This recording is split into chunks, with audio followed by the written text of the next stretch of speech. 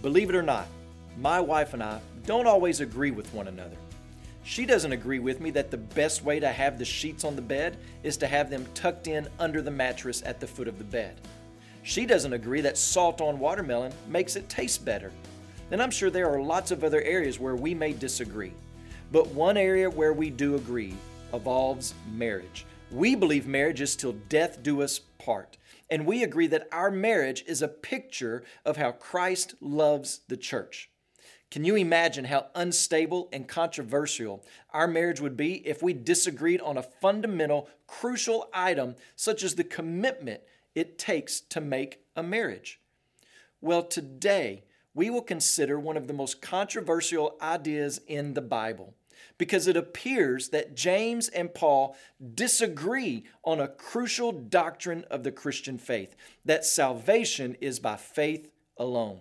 So our job is to figure out if they disagree or if the controversy stems from our misunderstanding of the text.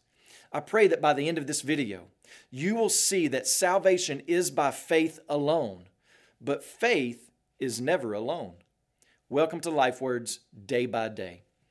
James chapter 2, verse 18. But someone will say, "You have faith and I have works. Show me your faith apart from your works, and I will show you my faith by my works." Well, what does James mean by faith alone? If we look to verses 14 and 18 and 19, we see that he's speaking of a faith that never results in any good deeds. In other words, it is a belief that has no results in action. Well, what does Paul mean when he speaks of faith alone?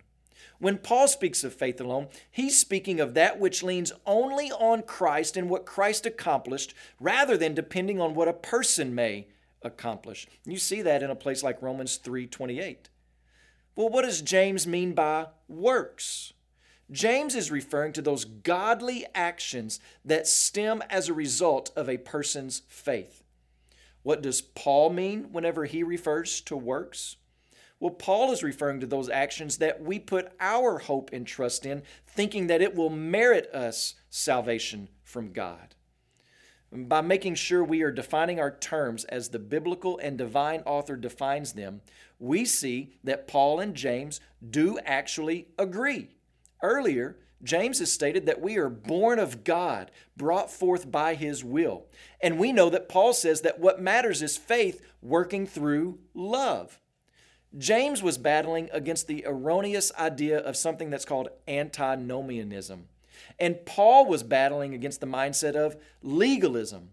But Paul and James were not battling against one another. I like the way Pastor David Platt said it. Faith in our heart is evidenced by the fruit in our lives. And that's what we're praying is evidenced in your life day by day. So today, please pray for Ali Chambers and his family, our missionaries in Tennessee. Also, remember the Spanish Life Word broadcast heard throughout North, Central, and South America and Spain.